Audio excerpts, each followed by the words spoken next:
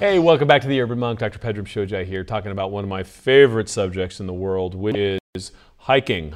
In particular, we're talking about hiking long miles and really spending a lot of time back in the backcountry. I did a fair amount. I mean, you know, I consider the High Sierras my church, if you will. And I did a fair amount of backpacking on an annual basis before I had kids. The last kind of big trip I took was the John Muir Trail back in 2012 in the filming of the Origins movie. We ended up doing it in just over 2 weeks, and it was a couple hundred miles in 2 weeks, and it was just, you know, about 16 miles a day with a bunch of like camera gear and a bunch of stuff. So, you know, no, it wasn't fun, but it was beautiful. And so there's a whole culture, right? There's the John Muir Trail, which is up here, but then there's the Pacific Crest Trail, which the John Muir Trail is a part of, that runs, you know, basically it's from Mexico to Canada. The other famous one in America is the Appalachian Trail. And so my guest today, Robert Moor, basically took off after grad school and got to do the 5-month Appalachian Trail. And I've met a lot of people that have done these types of adventures, and I felt like it was appropriate to bring someone who can speak about it onto the show to really contextualize what life can be like. And, you know, 5 months from now, you're going to be 5 months older either way. Or you could decide to go hike the Appalachian Trail and have a life-changing experience that will, you know, always be with you. So, you know, let's have an adventure. So without further ado, Robert, welcome to the show. Thanks so much for having me. Yeah, so what drove you? I mean, you're in Brooklyn, you'd finished grad school, and then suddenly you're like, yo, you know what? I'm gonna do this thing. Yeah, I'd actually finished undergrad. It was in between undergrad and grad school. I'd gotten into the grad school, but I had this break, this really neat break, because I knew I had to be at school in September. And I had, you know, I was working a freelance job for this subsidiary magazine of National Geographic. And it was, you know, just a kind of a step above temp work, really.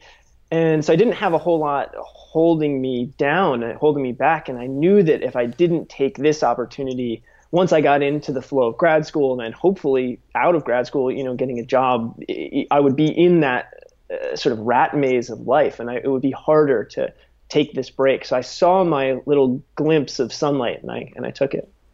Good for you. We were talking about this before the show started, is, you know, you got to have some sort of interlude in life. You don't just like say, you know, hey boss, I'll be back in 5 months. Like that's not you know how reality usually works in the working environment. I mean, people do take sabbaticals. There are opportunities to do so, but you know, so that pause between, you know, the undergrad and grad, that's a great time to do it. You know, career pauses. It's like, you know, I've finished this job. I'm moving to the next one. I need some time. What is it about taking 5 months to hike that's transformative? Yeah, I think with the Appalachian Trail in particular, it's always had a history of people doing it as a way to take a step back from life, from you know, their sort of conditioned life at home, and to instead go out and reassess things. So the very first guy who hikes the Appalachian Trail is a guy by the name of Earl Schaefer, who had come back from the war, and he was actually trying to, I think as he calls it, walk off the war. And that's something you see a lot. People returning home from Iraq or Afghanistan who have some things they need to sort through, and maybe they don't want to go through traditional therapy, and they have all these skills, right? They can hump a pack for, you know, 20 miles a day, and that's not something that's really valued when you get back home. And so you see a lot of soldiers, you see a lot of college graduates who are kind of lost, you see a lot of people who've just gotten divorced or who are just retired. You see a lot of people in their 60s out there who, you know, are all at the point in their life where they're thinking, what's next? And so I think it's something I look into a lot in my book, is what the wilderness symbolizes for us as a space that's separate from, you know, the civilized, cultured, whatever you want to call it, the world of human that human hands have shaped. It's the wilderness has always been defined as the out there, the beyond the fence. And in that space, a lot of things can take place. You know, it's a lot of religious cults are founded out in the woods. People, you know, have orgies and do drugs and bury bodies. All sorts of stuff happens out there. It's a free, unconstrained space for good or ill. And one of the things that's happened out there over the last 300-400 years in Europe and the United States, especially in Canada, is people have made it into this kind of wilderness temple, or place that we go to commune with nature and to re-examine ourselves. There's this secular spirituality to be found out there. And for some people, it's not secular at all. It's highly religious. You meet a lot of evangelicals out on the trail as well. That's interesting. So just to kind of set the table here, you're not going out there with like a bow and arrow, and hunting beaver, right? Like this is most people aren't living off the land for 5 months doing this. You're, mailing food ahead and all that. So let's talk about the kind of logistics of making this thing happen. Yeah, well, so as an interesting side note, there's actually one person who is sort of lays claim to having hiked the Appalachian Trail while hunting and gathering. You may have heard of him. His name's Eustace Conway. There's a book about him by Liz Gilbert called The Last American Man. And I was so fascinated by this notion of hiking the Appalachian Trail and hunting and gathering the whole way, because it's having done it, I knew how difficult that would be. And I went out to interview him, and he kind of admitted to me, well, yeah, I had some oatmeal and I had some packets of mac and cheese, and I would, bum food off of people who were passing by. So He wasn't really, but he was, he would see a porcupine and he would run up with a stick and he would bash its brains out and he would cook it up right there beside the trail. And he was foraging for wild food. But if everybody who did it tried to do that, it would, of course, it would be impossible. Already it's not, there's barely enough wild food there to subsist upon while walking 20 miles a day. That's what I was amazed by, is that you could cover the mileage and spend the time to set a trap. What I did was I dehydrated a lot of food. The biggest challenge I think about the Appalachian Trail logistically is nutrition. Obviously the hardest challenge is mental and then physical, but a lot of what plays into that is people allow themselves to get malnourished because you're just eating crap that you find in grocery stores. And the stuff that you can find that cooks up really fast is ramen noodles, Pop-Tarts, stuff like that. And that's a lot of people I saw just subsisted on that the whole way. Instant mashed potatoes, these are all hiker staples, through hiker staples. And I didn't want to live off that. I did some research and I knew that wasn't going to work. So I cooked up a whole lot of healthy stuff, quinoa and brown rice and whatever, black beans, and I dehydrated it. You can actually make a delicious pasta sauce at home, tomato sauce, and dehydrate that. And then bagged it all up and mailed it to myself to post offices along the trail. And so I would, every 5 or 6 days, I would hitchhike into town. I'd go into the post office. I'd pick up my package. I would then go to the grocery store and buy all the good stuff, cheese and whatever that I wasn't going to mail myself. But I used that stuff I mailed to supplement the diet and get a little bit more whole grains. And I had, vitamins I mailed myself and all sorts of stuff just to try and stay, healthy and somewhat happy. And even then, it's really hard going at the burn rate of 16, 20 miles a day and not getting malnourished and not getting into catabolic state where you're breaking down your own muscle. So it's just a matter of time before you are you're on your way out at a certain point. So then it's just a question of are you going to make it to the end or not? Yeah, and I saw that again and again. My book, just so your listeners know, the book is a book about trails. It's called On Trails because I'm looking at different trails of all sizes. So I start with tiny insect trails and fossil trails, and then I zoom out to game trails in the forest, and then ancient indigenous trails and modern hiking trails. And one of the people I was following in my book was a guy named Gil Jackson, who's a Cherokee guy, who's one of the first. He thinks he's the first full-blooded Cherokee and maybe the first full-blooded Native American guy to ever hike the Appalachian Trail. And I watched him. I met up with him. I'd actually met him for separate purposes, reporting the book, and then he wrote to me and said, "I'm through hiking." And so I met up with him in Vermont and New Hampshire, and he'd been eating what he thought was very healthy, and which was very healthy food and very traditional food. A lot of dried venison and dried jerky and dried fruits and things like that. But he was in his 60s, and I could actually see the point where he just broke physically. He said, I cannot do it anymore because he was so malnourished and his feet were just in terrible shape. And, while I was with him, he said, I got to quit. I'm going to go home. And the most beautiful thing happened. His fellow hikers who he'd been hiking with, which was this motley crew of, people he'd met along the way, some kids in their 20s and 30s, all came together and said, here, first of all, here's some food for you to eat. Eat this jar of peanut butter. Get some fat in your system. You'll feel better. And second of all, give me your tent. Let's share. And they really lifted him up and ended up getting him those last 150 miles just through teamwork, which is another thing that people don't often realize, is that communal space on the Appalachian Trail can be really beautiful. Oh yeah, I mean there are people. I mean, listen, you are with 3-4 people maybe for hundreds of miles. There's nobody else around. You're in the wild. I mean, there's bears, there's stuff, and so people become like I often marvel at this because I grew up in LA and there's just people everywhere. So people become people averse, right? It's like shit, there's just traffic and all these. When you're out in the wilderness and you've been going for 3 hours and you've not seen a single human, and then you come across someone on the trail, you stop. You say hi, you ask what's coming, you tell them what's behind you. It becomes this really pure form of human interaction that I think has been lost in urban settings. Yeah, that's true. And there's also a level of, it's funny, when I was leaving to hike the Appalachian Trail, I was living in New York, and people would say to me, aren't you worried about getting murdered? Aren't you worried about getting, are you worried about hiking alone? But there's actually a great deal of trust that's built into hiking because it's a self-selecting group, and right away you all have something in common, and you're all out there, as you said, kind of without a safety net, and so you band together really quickly. I'm someone who has a lot of natural trust in other people, and obviously also I have this force field of white male privilege around myself, so I can I go through into these dangerous situations with a little bit more. A little bit less anxiety, but I like to, I hitchhike, I go on these long hikes, and I've had a couple of hairy, run-ins, but never, overwhelmingly 99% of all the interactions you have out there are positive. Yeah.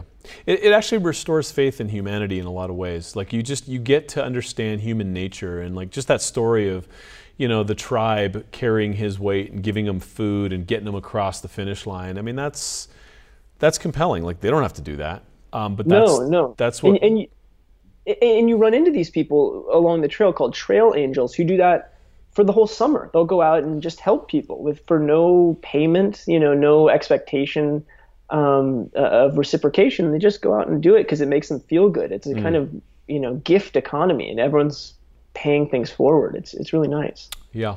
It's interesting is we would know the PCT through hikers, a mile away when we'd see them, because they're just like, fuck man, gotta go. They're just hoofing. You got to put in the miles. You got to put in the miles, and then when you finally get to a place where you've kind of engaged with them, it's the same thing. It's like, hey, you want some food, right? Because you're like, yo, I'm doing 16 miles, but you're doing this for 5 months, like. Yeah.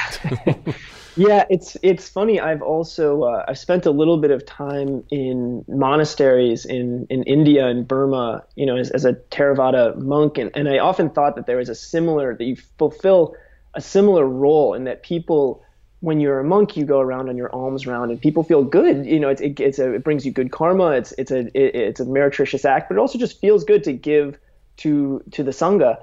And it's the same with the hikers. When I'm out there on a day hike or a weekend hike and I see a thru hiker passing through, I love sharing food with them. Because that thru hikers say nothing tastes better than food you didn't have to carry. It's the sweetest calories.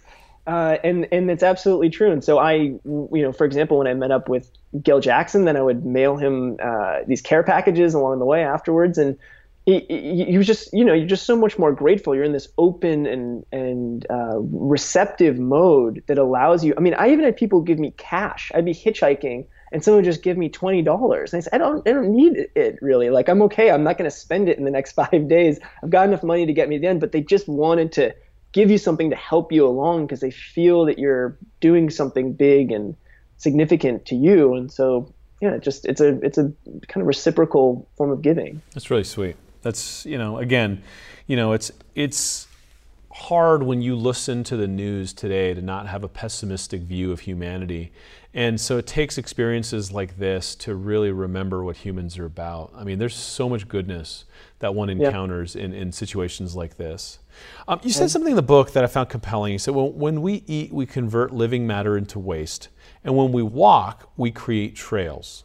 So then the question we must ask ourselves is not whether we shape the earth, but how. And this is obviously the kind of the ongoing theme in your book. So let's talk about trails. Let's talk about the creation of trails and what that is and how that becomes, our wake. Yeah, I mean, that realization was one that I came to from, it's kind of hard without going into a great deal of detail, but I think we all grow up with this assumption that there's this thing called humanity and there's this thing called nature, and there's been a schism, and now we need to somehow get back to nature, and that everything we do, there's a natural way of living upon this planet which leaves no trace, which leaves no marks, and then there's our way, which is hugely destructive.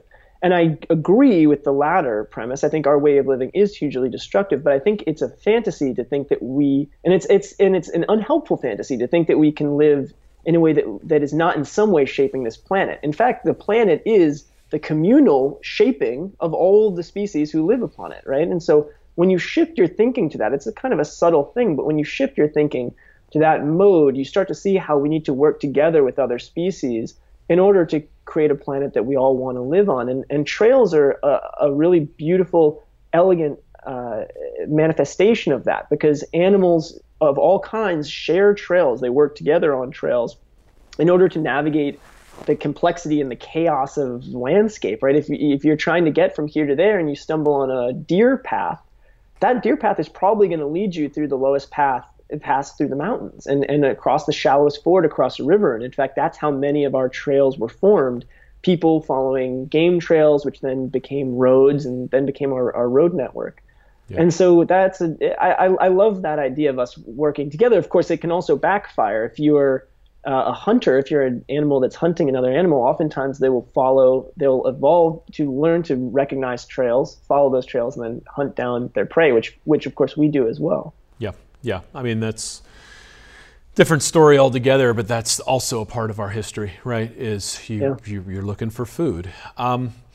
It's interesting. Like I did back in the days. I used to read a lot of Tom Brown Jr. and kind of did a bunch of kind of wilderness survival stuff. And so a lot of the kind of narrative around that is treading lightly and really, knowing your wake, knowing the imprint of your footsteps on the substrate, and just being a lot more mindful of how you trudge. When you go on to, say, the John Muir Trail now, there's so many people, ever since, there's been a couple movies and lots of books and all this, and same with the Appalachian Trail. The wild effect, The wild effect. There's just, there's so many people going through there, and they all got to take craps, you know what I mean? Like, they're all, like, peeing. And so it actually becomes an issue because, everyone wants pure, unadulterated nature, and everyone wants to take a dump in the woods. And you're like, no, actually, there's an outhouse now. Like, watch that, right? Because the wake is also that, right? Everything that you've eaten, you're also putting back there. Yeah, and that's an interesting challenge. I mean, some places, like I've climbed Aconcagua in Argentina, and you have to haul out your waste in a garbage bag there. We have different approaches to it, but one of the ways so the whole Leave No Trace movement is really an outgrowth of the fact that in the 70s, you just had too many people hiking at once. We needed to find ways to minimize that impact, because if everyone wanted to just go their own way, camp where they wanted to, which is the way that we used to go hiking and camping, right? In the 20s and in the 30s, people would go out and they would cut down a tree and they would build themselves an A-frame and put some pine boughs on there, and they would, that was camping, and it was very natural in one sense, but it was also incredibly destructive. Yeah, your footprint was huge. So Leave No Trace was this effort to minimize your impact, but part of what that means is creating, like, one of the Leave No Trace principles is travel and camp on durable surfaces, right? And so sometimes you got to create durable surfaces. You have to build trails with gravel treadway, or you have to build tent platforms, and a lot of people don't like that because it doesn't feel natural. Mm-hmm. But it is actually the best way of concentrating everybody's use in one area, that rather than spreading it wide and destroying more of the landscape. And so it's ironic. Yeah, sometimes we love certain places so much that we end up changing the nature of them, and in the process making us love them less. Yeah, I mean, and we see it reflected in society. I mean, I can't tell you how many friends I have who live in Austin, Texas, say, who are like so pissed that that town got cool, right? Yeah. Because Yeah. it's the same principle. It's just like, Yeah. damn it, now LA's here, right? Yeah. And so, that continues to be, reflected in everything that we do. But the purity of that transaction, of your interaction with nature, it's unparalleled. I mean, for me, like I said, I mean, you can't go any further by saying, that's church to me, right? Yeah. And so I love it. And so Yeah. for my listeners and viewers, if they're interested in, say, hiking the AT or the JMT or the PCT, any of these trails, what advice would you give them? Well, I have a couple points of advice. And these are maybe a little bit controversial. My first piece of advice I always give people is I would say hike from south to north, which is the traditional way to do it, from Georgia to Maine. There are growing numbers of people who do it in the opposite direction, which gives you some advantages. You can leave later in the season. You can leave in June rather than March. But ultimately, I think the topography is destiny in that sense. It's just it's such a beautiful progression going from Georgia to Maine. I often say that going from Maine to Georgia is like starting out in Mountain Doom and hiking back to the Shire. It's anticlimactic. You end up, because Maine, Katahdin especially, is just this fantastically raw, rugged, tall mountain, and Georgia has some big mountains, relatively speaking, but they're kind of rolling and green. You don't get the same views. So I would say do it the traditional way. There's a reason why people do that. Just maybe leave at a less conventional time. I'd suggest people dehydrate and mail themselves food like I did. I think that worked out really well. Obviously, the biggest one is get your pack weight as low as possible before you leave. It's the biggest mistake I see people make again and again is they leave with like their uncle's old LL Bean backpack and their big leather boots that they've had since, their high school outward bound trip, and their big old Walmart sleeping bag. And then they get on the trail and immediately realize it's way too heavy. You can't do 20, 30 miles every day with that gear. And so then they have to go to some outdoor store along the trail, having done no research, and have some guy sell them whatever the guy wants to sell them, because they don't have any, they just don't know what they're going to get, and it's more expensive. So do a lot of research, buy stuff online before you leave. It's an investment, but it'll pay off in the end.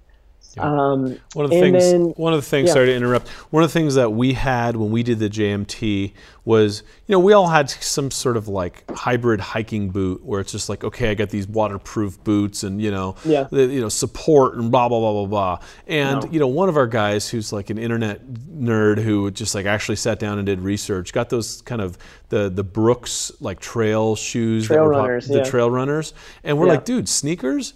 And it was like everyone was envious, because guess what happens every time you take a step? You're lifting that damn thing. Exactly. Yeah. Yeah. And that's almost every thru hiker makes that transition. I don't know of any, maybe I know one guy who did the whole trail in those heavy leather hiking boots, but that's something that we learn when we're kids, right? We go out on hiking trips and they make us wear those big boots because we have heavy packs, and we have heavy packs because you're probably using some tent that like your summer camp lent you or whatever.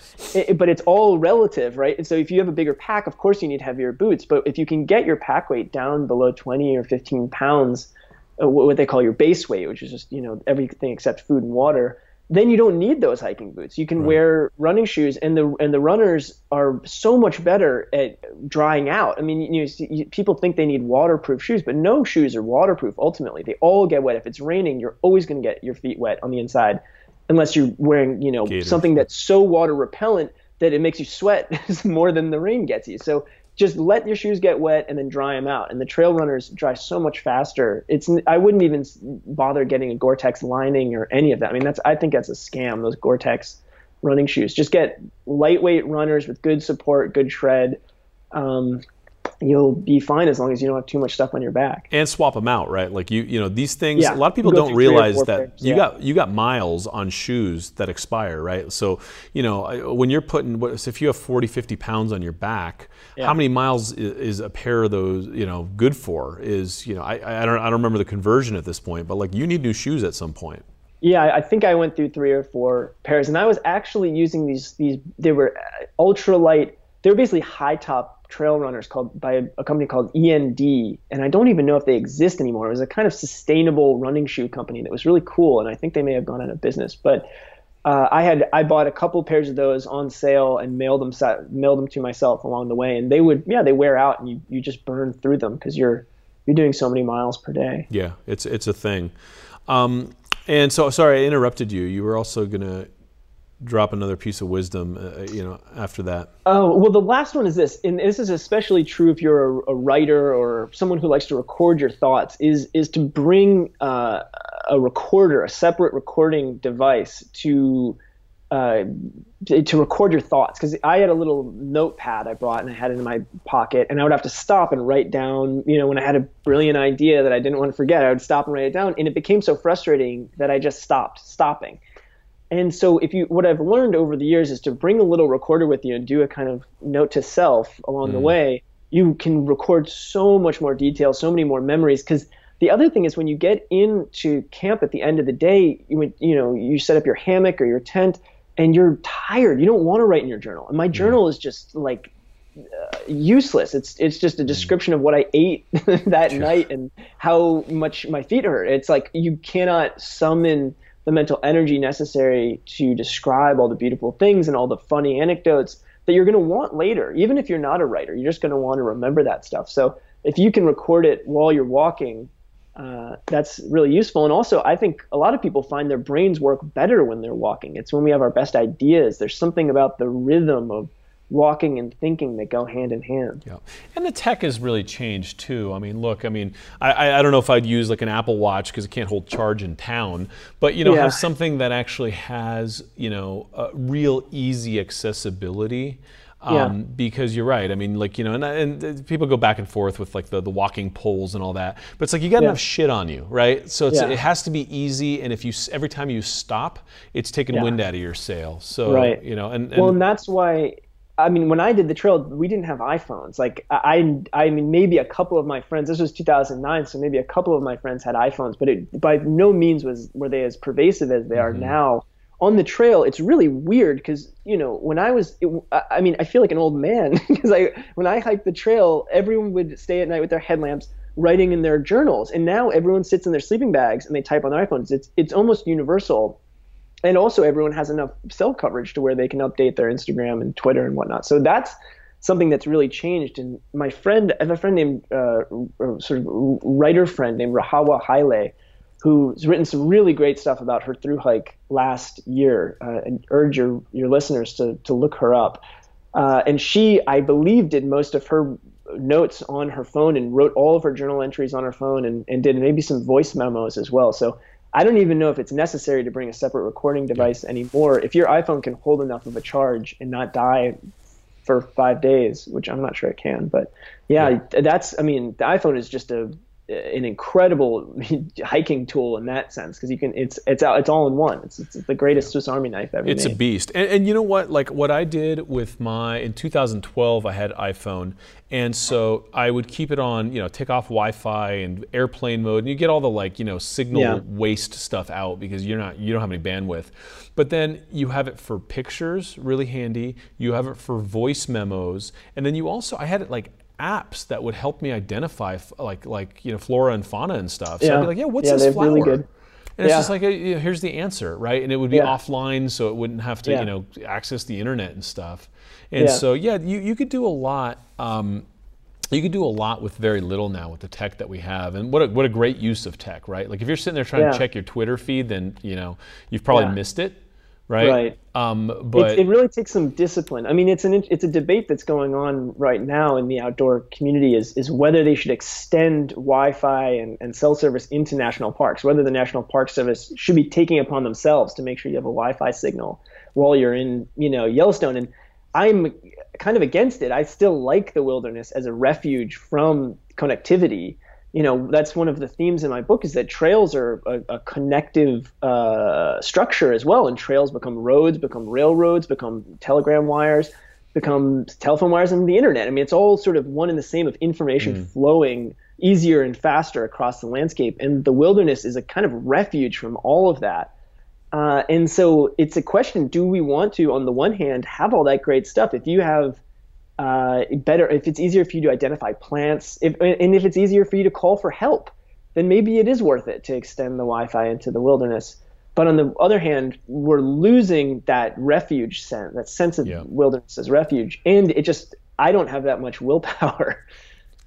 It's hard. It's hard. I mean, we took a satellite phone because, we had all the camera crew, insurance, all this kind of crap. So I had a satellite phone, and I made a point of not using it as much as I could. Although when my wife found out I had it, it was just like, why aren't you calling me, right? Yeah. And so you have this whole like tethered thing to society again. I mean, look, people do fall, people crack their heads. I mean, there are life-threatening emergencies, but there's also a network back there of like hikers that will then go communicate with the ranger station, which is 10 miles down the trail. It usually works out, right? And that's how it used to be. Your neighbors would come to your aid. Exactly. Yeah, we figured these things out before cell phones. There are ways to not die. One of the most interesting people I talked to in regard to this is this old hiker named Nimblewill Nomad, who's right at the end of my book. He's a guy who made a lot of money. He was an optometrist and was doing pretty well in Florida. And he went and hiked the Appalachian Trail, got to the end of it, kept hiking along the International Appalachian Trail, which went back then up to this place in Quebec. And it was like 4,000 miles. He wrote a book about it called 10 Million Steps. That's an unbelievable journey. And he loved it so much that he never really stopped hiking. So he came home, gave away almost all his possessions, gave away his money to his wife and kids, and started walking. He did all of the national scenic trails in America. So the AT, PCT, CDT, Ice Age Trail, all of them. Then he ran out of those, so he just kept going and started making up new ones. And so I wrote to him and I said, I'd love to hike with you. And he doesn't like journalists. He's kind of a cranky, conservative guy. He didn't like the writing I'd done for environmental magazines. So he was not interested in talking to me. And I said, I'd really love, he's such a fascinating person. And so he said, all right, if you can find me, I'll be walking on this stretch of highway in Texas on this day. And I said, all right. And I flew down to Houston where my sister lives, and we drove out on the highway, and there he was on the side of the road. And I got out and he said, well, you found me. And so we walked together for 3 days. And one of the things that surprised me most about him was that he's a fanatical minimalist. He's the most intense minimalist I've ever met in terms of hikers. He has no toothbrush. He only uses a toothpick. He carries almost nothing, no books, obviously nothing like that. No toilet paper. He only uses water. And if he doesn't have water, he uses his own urine. He just has nothing in his backpack, but he has an iPod and a cell phone. So not an iPhone. He has an iPod and a cell phone. And he carries them both because I don't know why he doesn't have an iPhone. He doesn't have very much money because he gave all his money away. So it might have something to do with being a pay-as-you-go plan.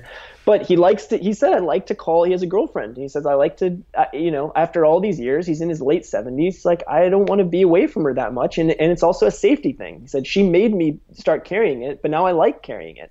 Yeah. And the same with the iPod. He goes into McDonald's every once in a while and he catches up on his emails. And he said, it's really about finding a sense of balance. You can't cut yourself off from all these things altogether because there's a lot of good that they offer. So you just have to learn to use them in a balanced way. And he said, I think I found that balance. Yeah, it's funny because you have this kind of fundamental pendulum swing that happens by people that are overwhelmed by their tech. So then they want to like go out and be in a loincloth and like, try to eat squirrel. And it's just like, okay, let's start with a hike, right? And so once you've spent some time out there, you really appreciate what an iPhone can do. And frankly, if you're still looking at like wedding gowns on Facebook, you're lost, right? So like, it's the tool is what it is, and it doesn't overwhelm and crowd your consciousness. So the book is called On Trails, an Exploration by Robert Moor. It's a Simon & Schuster title. I think it's coming out soon, 4th of July, from what I see here. Paperback is out 4th of July. That's right. Excellent, excellent. And so, but actually, I would urge your listeners, if they're listening to this now, go on Amazon and get the hardcover because it's on sale right now. It's like really cheap. So it's actually Good deal. And I love hardcover. It's just so much better. And I'm going to actually do a trip next year. We're doing one trip with my buddy Matt, going through Indonesia and doing like a 16,000-foot mountain. And then I'm going to do some kind of backcountry stuff and try to maybe take a few people from our community, because, like I said, this is church. It's such a powerful thing for me. Having kind of grown up spending hundreds of hours out there, that it's really hard to explain unless people have kind of gone out and had a wilderness experience along these lines. It teaches you minimalism, it teaches you stick-to-itness, it teaches you it's Zen in its finest, right? Like you are breathing and stepping and listening to the breeze and paying attention, and there's so many things that it can do for you. And so I highly recommend it. Check out the book. Let me know what you think. And hey, man, thanks for writing it. Thanks for doing what you're doing. We're out of time, and I could talk with you forever about this. So maybe we'll have you on for a part 2. Catch up with your next projects or so. Yeah, thank you so much for having me. This was fun. Yeah, thank you, and keep on doing it, man. I love the culture. I miss the culture, and so vicariously through you, I can at least appreciate some of it through your book. Let me know what you think, and I'll see you next time.